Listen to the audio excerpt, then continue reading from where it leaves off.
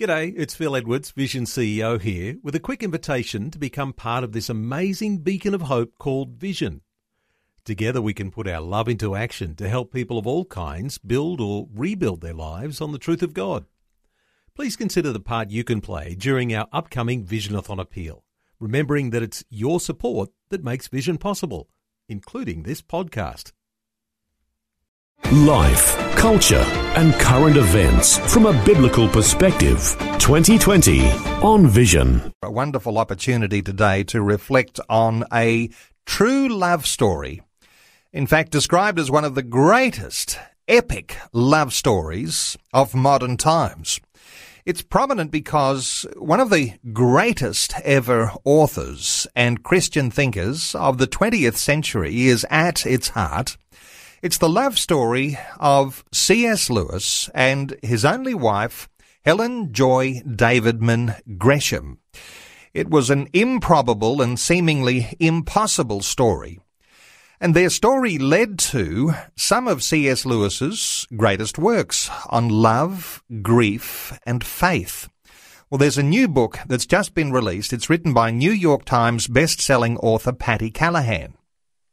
And Patti tells the story of becoming Mrs. Lewis. So I hope you can stay around and enjoy the conversation that will come over this hour ahead. And if you are a C.S. Lewis fan and not quite so familiar with joy, then you will be by the end of our conversation. So I want to make a special welcome to 2020 today to Patti Callahan. Hello, Patti. Welcome. Oh, I'm so happy to be here. I think it's tomorrow where you are. Well, that's from right. Where I am. We're talking to you from the US, and it's Friday morning here, but it's Thursday evening there. And thank you for staying up late, because I think it's about 8:30 your time. So I hope you had nothing else planned this evening. And thank you so much for humbly saying, yes, I'd love to talk to our listeners here in Australia. No, you are my plans this evening. I'm thrilled to be here. Okay. Well, congratulations on the book. It's not your first book. Perhaps we'll talk about some of your other books a little later, but let's talk about this one, Becoming Mrs. Lewis. And this is the story about the woman that the great C.S. Lewis called my whole world. I wonder whether at the start of our conversation you might reflect on that comment, my whole world. Because apart from God, I guess, at the center of C.S. Lewis and his faith, was this woman, Joy. Yes. So that was part of what he wrote about. When Joy passed away, Lewis wrote one of his most seminal works, which is A Grief Observed. And A Grief Observed, he says, he calls her my whole world, earth, stars, air, and water. He calls her mistress, teacher, mother, friend. Because what Joy became, finally, after a decade of a relationship, is what many would argue to be all four loves. So we know that one of Lewis's greatest works was the book, The Four Loves. And it's arguably true that Joy became all four loves to him. And so I think that's what he means when he says my whole world, earth, stars, air, and water, is that all the kinds of love that there are, she became all of those. Patti, let's get a little bit or piece into place here, because Joy called C.S. Lewis affectionately Jack. And so the conversation unfolds, as you've recorded in your book, these conversations between Joy and Jack. Where did the Jack come from? So the very first time that they started talking was through letters. So Joy had this experience. She lived in the United States. That's why this story is so improbable. Joy was this New York-born and bred woman in upstate New York who wrote to C.S. Lewis. And they had a little less than 3 years of what he called a pen friendship. And within a very short time, he asked her to call him what very few people did, which is the name Jack. And so something happened in those letters that Joy became extremely close very quickly. And what's so fascinating is that happened through words and letters alone. And that's what makes the story even more interesting, because it wasn't that they met somewhere and started, this intellectual banter, which they did have for the rest of their time together, but that it started with letters. And in those letters, in a very short amount of time, he said, "Please call me Jack." And very few people called him Jack. Only his dearest friends called him that. Patty, the story starts, as you say, in the US with Joy, who is an atheist, who finds herself praying to a God she doesn't believe in. And she discovers the writings of C.S. Lewis, and she begins to devour as many as a dozen books that he'd already written before she began to have this pen-pal relationship. Take us back to those days in the US when she was an atheist and where she was seeking answers and truth. So Joy Davidman was a genius. She was she was 17 years junior to Lewis. And yet she was a powerful and intellectual and literary woman in her own right. At a very young age, she won the Yale Younger Poets Award. She was an intellectual seeker. Well, at this time that she started writing to Lewis, she was married with 2 young children, a complete atheist, a materialist, and kind of moving almost out of communism at that time. And her husband called one night and said that he wasn't coming home because he was going to take his own life. Her husband had some problems. He'd been in the Spanish Civil War. He had what we might today call PTSD. So here is this woman, born in New York. Joy Davidman never left New York, except for 6 months in Hollywood writing screenplays. She is embedded deeply in this world. So her husband calls one night. He says he's not coming home. He's going to take his own life. And she finds herself on her knees. And she doesn't understand why she's on her knees. She doesn't understand who she's praying to or why she's praying. And in her words, I like to use her words more than mine, she says, "And then God came in." Isn't that such a beautiful phrase? And then God came in. She had this crack in her soul and in her life, and she realized she was not, in her words, the captain of her own soul anymore. And then she has one of my favorite quotes of hers, which is, she says, "I finally realized that life cannot forever be endured with logic alone." So after that happened and she realized logic was not going to carry her through any longer, she remembered reading the works of C.S. Lewis. And yes, she had probably read a dozen of his books by then. So we have to put it in context and remember that this is late 1940s. Narnia isn't out yet. He's not famous in the U.S. yet. But he has been on the cover of Time magazine, and he had written Mere Christianity, The Great Divorce, The Screwtape Letters, his science fiction trilogy, and she had read all of those. And she had thought him brilliant, but wrong, right?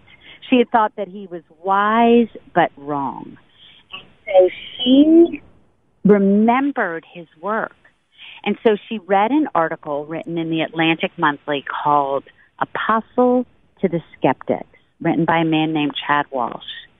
So she wrote to Chad Walsh, and she said, "I need to talk to this man, C.S. Lewis." And he said, Chad Walsh said, "I spent 6 months with this man. He reads every letter written to him. Write to him. He'll answer you." And so Joy Davidman wrote to him, and 6 months later, in January of 1950, he answered her. And they started a pen friendship that led to this amazing friendship and love story. So Joy was married to Bill in the US, and they divorced after their troubled marriage and following her conversion to Christianity. And as you describe that there, an atheist on her knees, looking for answers, looking for truth. The connection then to this academic, Chad, who said you should write letters to C.S. Lewis, and she began to do that, and then she finally received a response. And this, Patty, must be the start of where this romance begins, because then they begin to correspond with one another, and not the way we do today with social media that's instant anywhere in the world. Back in those days, Patty, no doubt. Oh, with airmail. Airmail, or no doubt sometimes by sea. So these sorts of pen pal relationships, there's a lot of delay in there, isn't there? Yes, and I think that was what was so fascinating to me from the beginning. So at first I thought, I want to tell the story of this fiery and amazing woman. You know, I want to tell this love story about this kind of improbable love story. But as soon as I started writing about her and started researching her, I realized that it wasn't just a love story by any means. It was far from just a love story. It was a story of this grand and wide-sweeping transformational journey that showed that once this woman changed her life, once she started on this transformational journey, then she completely changed his life. And it started with letters, and they wrote letters for a little less than 3 years before Joy boarded a ship to England for the first time. So the story has often been very simplified, as if Joy got on a ship, took her sons, moved there, they fell in love, they got married. It's so much more complicated than that. So the first time she went alone. And I always say that the first time she got on that ship in August of 1952, after almost 3 years of pen friendship with C.S. Lewis, her friend Jack, that's where the story gets really good. And not because it gets easy, but because it gets anything but easy. Because they both have so many internal and external obstacles to overcome that the story is one of such transformation, both in faith and in searching for their lives in Christ and in understanding love. And so they both had to overcome. It wasn't simple. It wasn't, we were pen pals and then fell in love and then I moved there. And that is the story I wanted to tell, is how complicated it really was. From the very first letter, they were connected, but that didn't mean they were going to be together. There were too many obstacles for them to be together for it to be easy. Now, some of your research for the book, Patty, was in meeting Joy's son, Douglas. And some will remember, of course, when the first Narnia movies began to be released, Douglas was right alongside those movies as they were being promoted around the world. And I remember a conversation with Douglas on the radio here with our morning announcer, Robbo. There is a certain sense in which getting that personal family connection was really a primary part of your research as you've put the book together. It really was. And, so what we have to remember is that Joy had two sons. And if people have only seen the movie Shadowlands or only heard Douglas speak, we forget that Joy had two sons, Davy and Douglas. Now, Davy passed away approximately 6 years ago, I think it's been now. So Douglas has been entirely in charge of the C.S. Lewis estate for years, since Lewis passed away. And as Lewis's estate has grown and as Narnia has become movies and things have widened all over the world, he has been the touch point for Lewis's estate, kind of guarding Lewis's legacy, guarding his mother's legacy. So I knew that I was going to eventually have to talk to him, but I didn't talk to him before I wrote the rough draft. So this is a book, because it is so different than all my other novels, this is a book that I wrote in secret. This is a book that I wrote holed up in my office, very much alone with Joy. I wanted this to be her story. When I first started doing the real research, I realized that so many people had so many differing opinions about Joy. And so much had been written about her that I decided very early on that I wanted to write from her. I wanted to write from her point of view. I wanted to write from behind her eyes. I wanted to write from what I call the key of empathy. I needed this to be Joy's story. So I didn't want to interview Douglas right away because I didn't want anybody else's. I wanted Joy to carry this story. And we have so much from Joy. We have poetry, letters, essays, novels. But I knew I would talk to him eventually. But he found me before I found him, which was amazing. It was one of the thousands of serendipitous things that happened while I was writing this novel. It feels like that just saying I want to write this novel opened this kind of Narnian wardrobe door to all these amazing events. So right when I finished the rough draft, I got an email from Douglas, and it said, "I hear you have been asking after my mother. How may I help you?" And at first I panicked because I didn't want him to stop the novel. I didn't want him to say, "You can't write about my mother." So I wrote back to him and I said, "My name is Patty Callahan. I'm a novelist, and I have written a novel about your mother. And I've written a novel about your mother because I want to honor her. I've written a novel about your mother because I want to take her out of the box of the dying wife of C.S. Lewis. I've written a novel about your mother because I want to introduce her to an entirely new generation of women who need to hear from her. And I want the generation of women who only know her as the dying wife of C.S. Lewis to meet her in a new way." And then I waited with bated breath because I didn't know what he would think about someone writing a novel about his mother. People had written biographies, essays, all these other things, but what would he think of a novel? Whew. And I waited, and he wrote back, and he said, "Bravo." And then we started emailing and talking on the phone until he came to the States to do some lectures, and I was doing some lectures for an entirely different book, and we were an hour apart, and we finally met and spent the day together, and ever since then, he has been telling me stories about his mom. Some of them I included in the novel, and some of them are going to end up on a podcast one day, but he has been absolutely 100% supportive because he knows that this book is about honoring her for who she is and who she was in the world even before she met C.S. Lewis. She was a woman in her own right. She was way ahead of her time as a powerful force, not only in the literary community, but as a woman. And to have his support is obviously beyond important to me. Now, I could have published the novel without his support, but I wouldn't have been able to use some of the things that I have in the novel. For example, each chapter starts with her love sonnets that she wrote for C.S. Lewis. And we can talk about how those were found if we want. But I needed his permission for those kinds of things. And then, after the novel came out, I was very nervous about what he would think, so I never asked him. And I knew I gave him a very early copy. And then finally, one day, someone forwarded me a podcast that he was on. And on the podcast, he said this: "This novel is extraordinary. It is as accurate or more accurate than most biographies written about my mother." And I couldn't have asked for more. A biblical perspective on life, culture, and current events.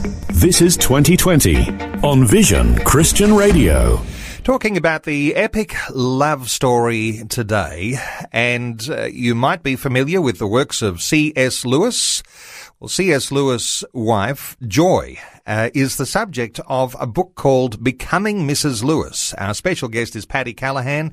Her book has just been released. And just to say that I didn't mention a little earlier, if you'd like to contribute to our conversation, our Facebook has a post there where you can respond, perhaps with your favourite C.S. Lewis book.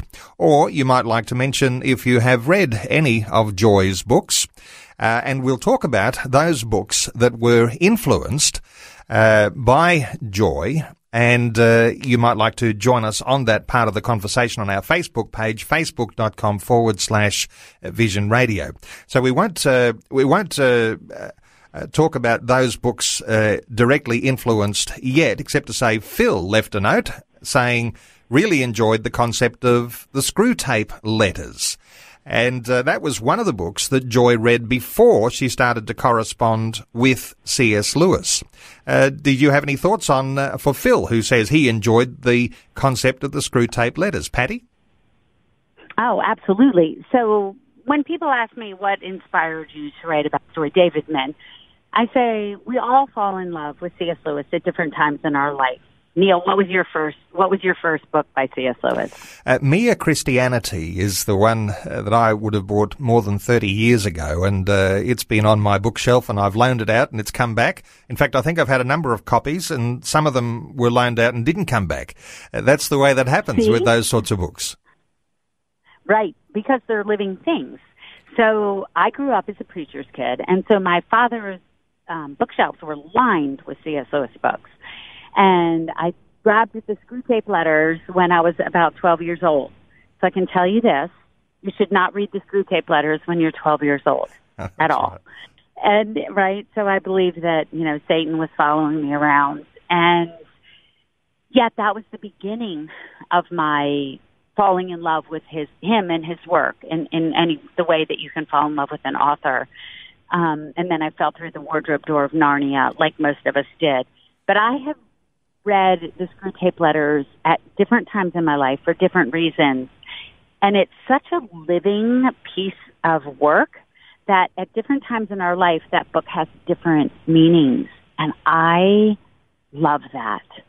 It's such an alive piece of literature that you can read it when you're one age, read it when you're another age, and it means something different each time. So, yes, when people ask me where to start with Lewis, I often tell them to start with the screw tape letters. Let's come back to Joy. We don't want to lose track of who we're talking about today. Joy began writing her letters to Jack, C.S. Lewis, and she was looking for spiritual answers. This is an interesting concept here because sometimes people might be thinking she was looking for romance, but she wasn't looking for love because she was trying at that point even to hold her own marriage together, and love wasn't holding together her crumbling marriage. And so she was looking for answers, as we were talking about being on her knees as an atheist, wanting to hold things together. Take us into this idea of looking for spiritual answers, Patty. So Joy was a lifelong seeker. She was so brilliant, and she was such a genius. This is a child born in the 1915 who they knew from the get-go was a genius. She could read by 3 years old. She blew the lid off every IQ test they gave her. She graduated from high school when she was 14 years old. She graduated from college before she was 19. College, not high school, before she was 19, and finished Columbia Graduate School in a year and a half, including her thesis. So this is a woman who was constantly seeking for answers, and she ran down 1,000 rabbit trails before she fell on her knees. So what was important about writing to Lewis was that she did it in complete earnest desire to understand the spiritual world. She wanted to understand what this something more in the world meant. She wanted to understand what had happened to her where she felt like she had been completely surrounded by love. Something more, where logic didn't work anymore, where she couldn't use anything she had learned or read or written about to explain the desire and the need for something more. And so that is where she was searching. And because she had read his work, and because she knew that C.S. Lewis also was in every way possible an intellectual equal, she knew that she could write to him for answers, and it would be a conversation of seeking and intellectual answers and not just, a casual pen palship. She didn't need that in her life. She needed answers, and she needed to talk to someone who had been where she was. So Lewis had written extensively at this point about how he had been an atheist and about his journey from atheism to theism to Christianity. And he had not written Surprised by Joy yet, which people think is the title for her name, which it's not. Patty, I'm going to need to cut in because we're about to go to news, and we'll pick up this thread after the news. Patty, Joy lived at a time when women weren't meant to have a voice, and yet her love for Jack, who she affectionately called C.S. Lewis, Jack, gave them both voices that they didn't know that they had. She had a voice, and he was enhanced in the voice that he had. Take us into a little bit of this idea of where women were silenced, really, in her era, but she, in fact, gained this wonderful opportunity to have a voice of her own. Oh, yeah. So Joy was born in the early 1900s. But her voice as a kind of prominent literary voice in the United States was right in the 30s and 40s when she came of age and won the Yale Younger Poets Award and published poetry and essays and novels. So she was already kind of a prominent woman's voice in the 30s and 40s, but still she wasn't as famous as she would be today, because women's voices were still a little squelched. They weren't as famous for what they were doing at that time.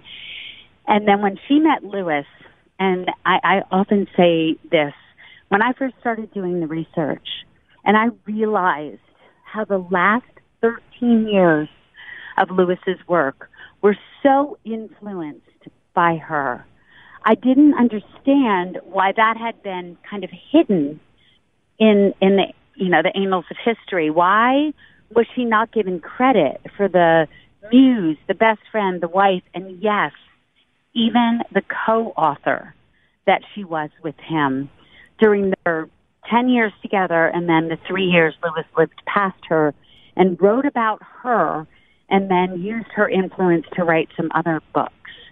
So I'd never heard anyone say, do you know that the last 13 years of Lewis's life, he was highly influenced and even helped by this American woman named Joy Davidman, who was her own literary genius at the time. And I just felt like, why do we keep talking about the woman behind the man instead of the woman beside the man?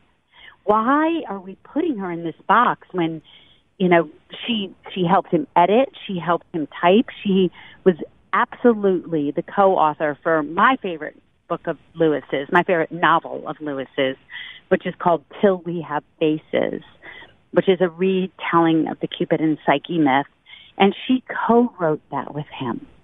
And I had never seen her given credit for that, except in, small places and the people who really knew their story. And I wanted everyone to know that. I wanted everyone to know of her influence on his work.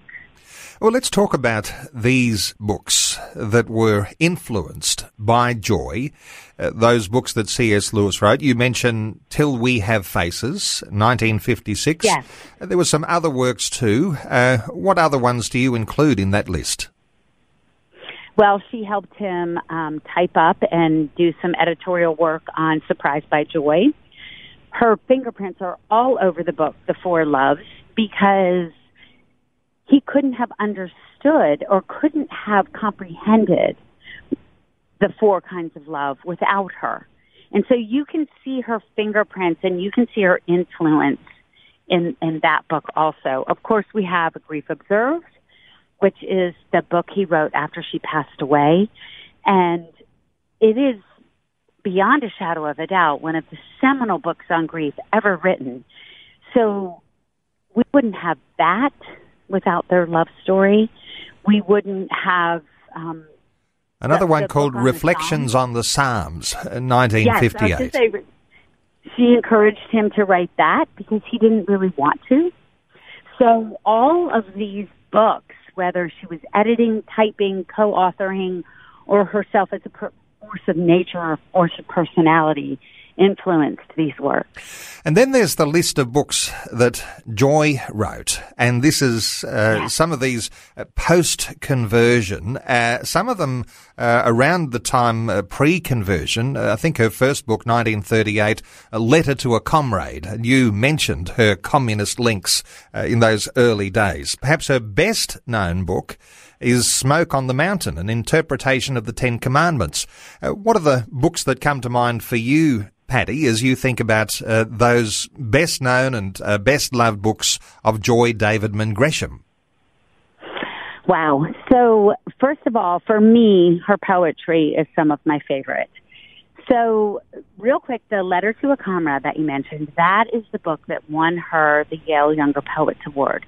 And she wrote that, yes, during her communist days, but she wrote that as a reaction to the complete injustice of the Depression era of the United States, and then more specifically the Spanish Civil War. So she had a really fierce protection for people who were not justly served. And so that was one of her most famous collections of poetry.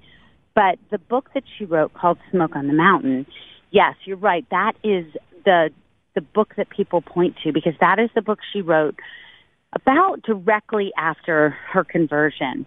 And it was actually a collection of a series of articles that she wrote for Presbyterian Magazine.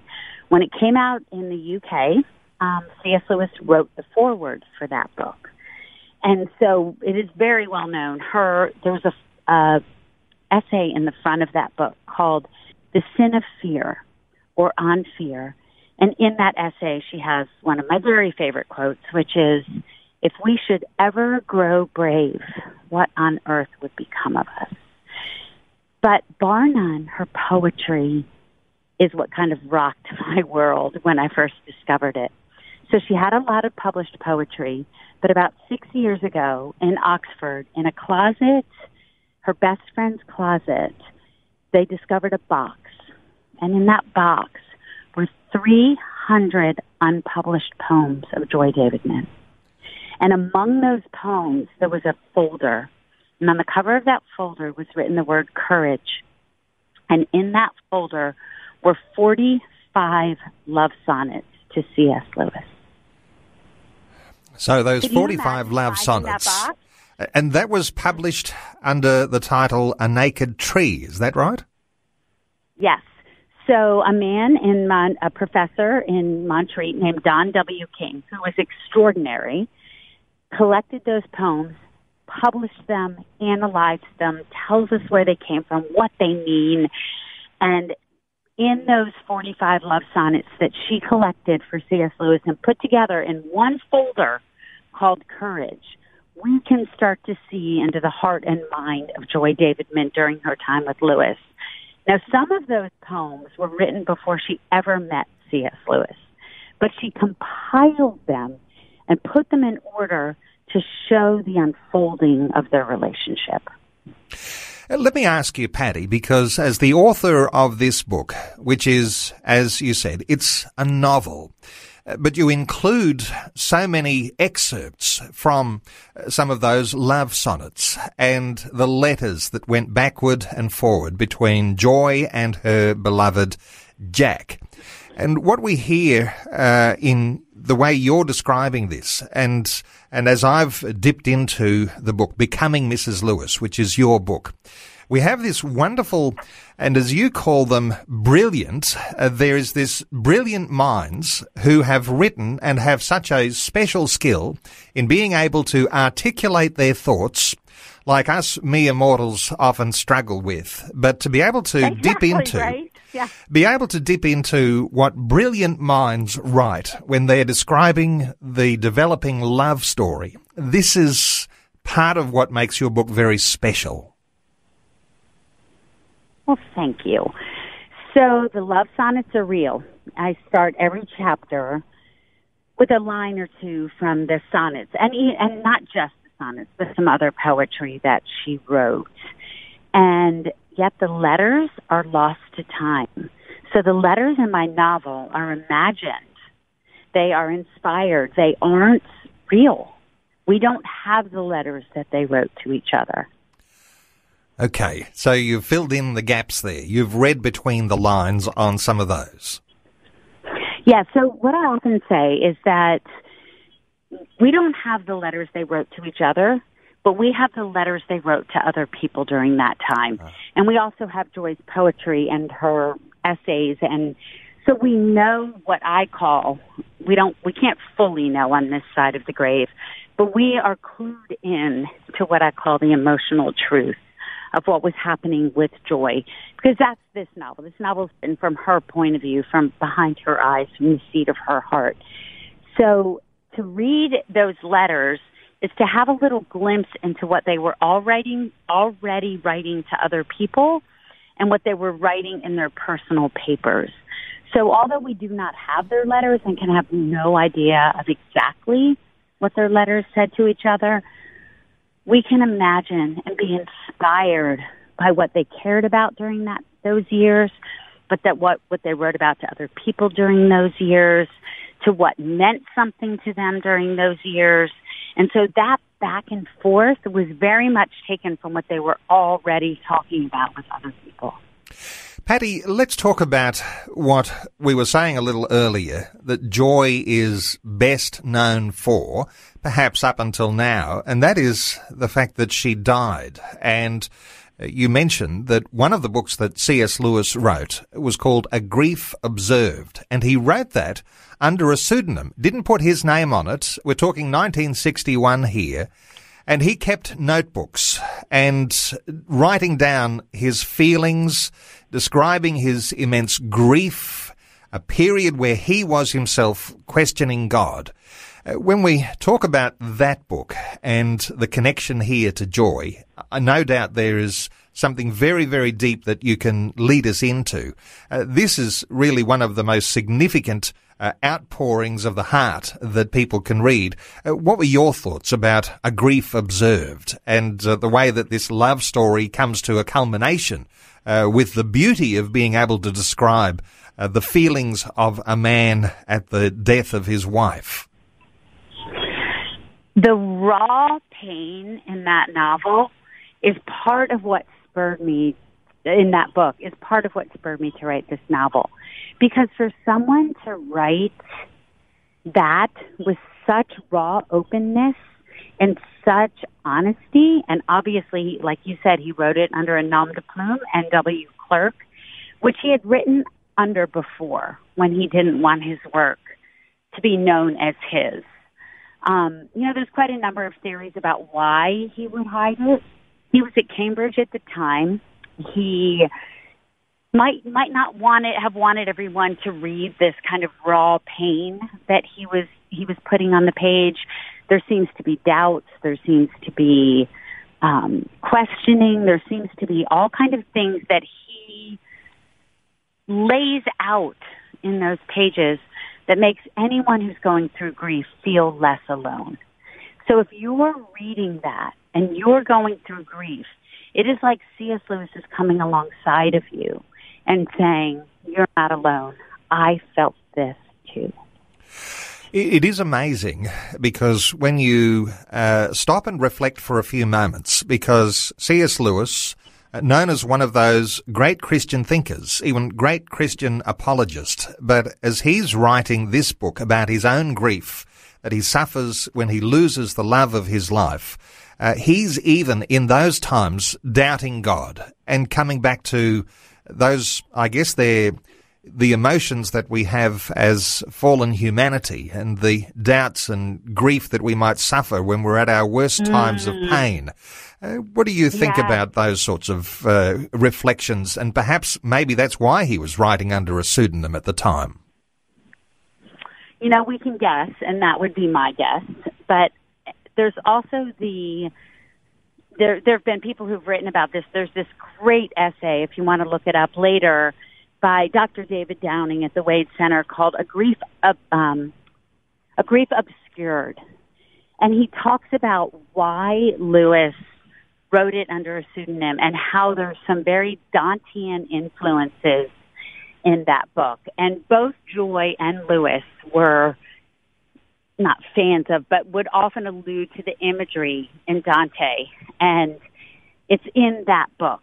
And he almost invokes the imagery of these kind of circles of going inward and then coming back out, and being honest about how it feels to question what you've always solidly said you believe in.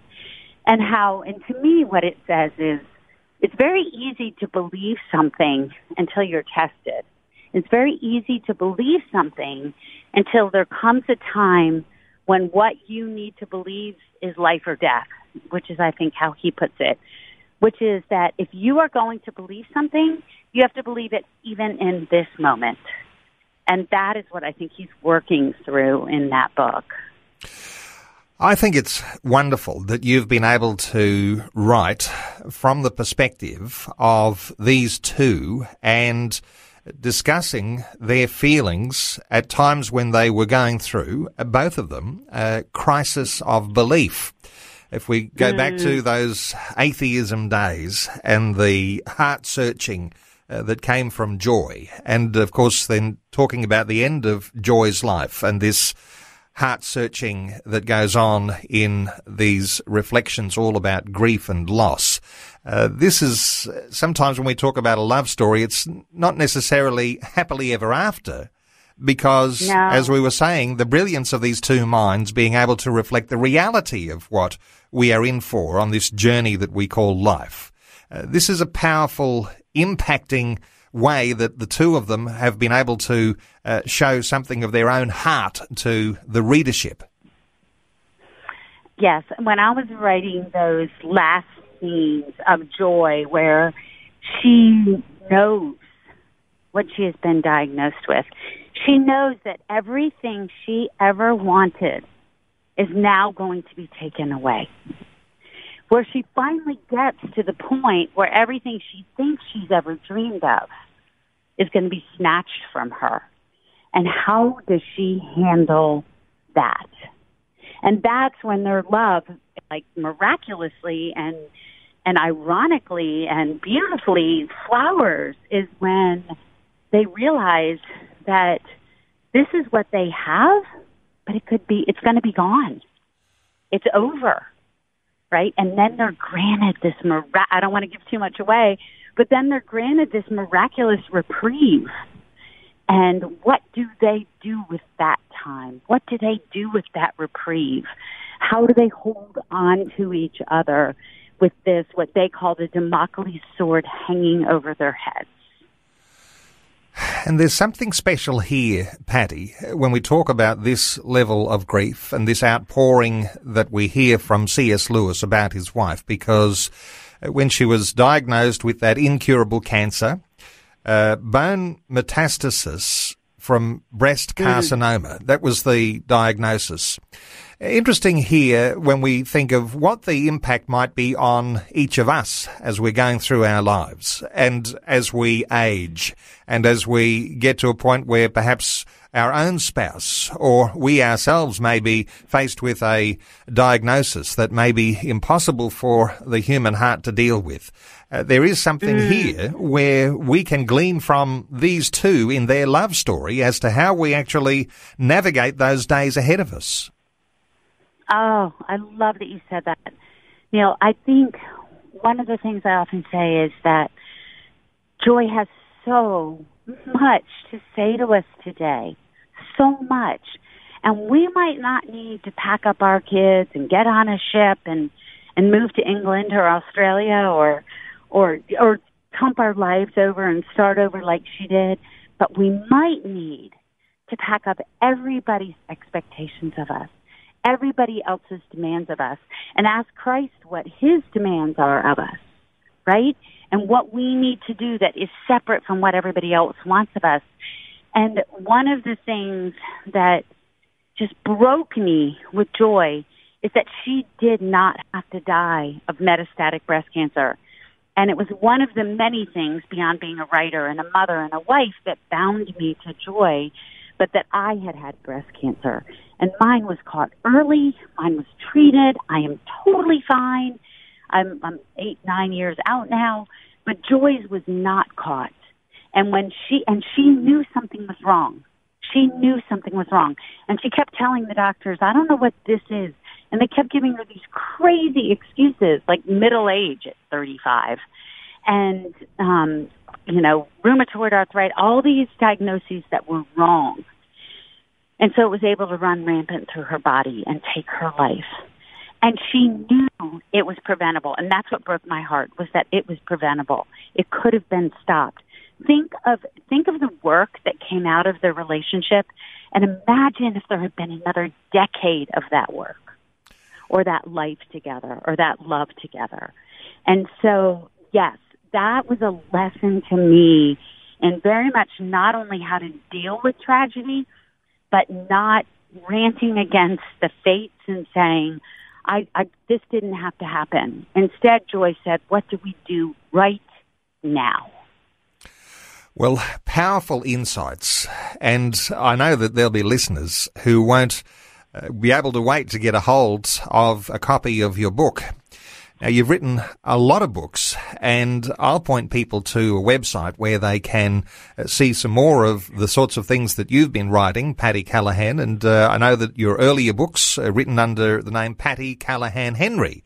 And your website is pattycallahanhenry.com. The book we've been talking about today is called Becoming Mrs. Lewis. Patty Callahan is a New York Times best-selling author, and this is her latest book that we've been talking about, and I'm not sure I've ever talked about a love story in the way that we have talked about this love story today, Patty, and thank you so much. I'm glad I'm your first in that way. That's awesome. You've been taking us somewhat deeper than the idea of a lovely love story that ends in happily ever after, and there is a sense here, I guess, that this love story does end in happily ever after, because from what I understand, the two were strong in their faith in their last days. And I imagine that we all want to finish well, and here's an illustration of how to finish well. Would you say that's a way to sum up their lives? Oh, absolutely. So I love to quote this. Joy wrote an essay on her conversion, and the last line in that essay was, "In his will is our peace," which is also a line from Dante. And Lewis says that the last words on earth for her were, "I am at peace with God." Her very last words. And I would say, yes, her very last words. I am at peace with God. With God. Patty Callahan, thank you so much for staying up late to talk to us here in Australia. The book, Becoming Mrs. Lewis. You'll find it in good bookstores everywhere. You can also visit Patty's website, pattycallahanhenry.com, and get a hold of Becoming Mrs. Lewis. Patty, thanks so much for joining us today on 2020. Oh, it's been my pleasure, and happy weekend. I hope you have a beautiful weekend. Thank you.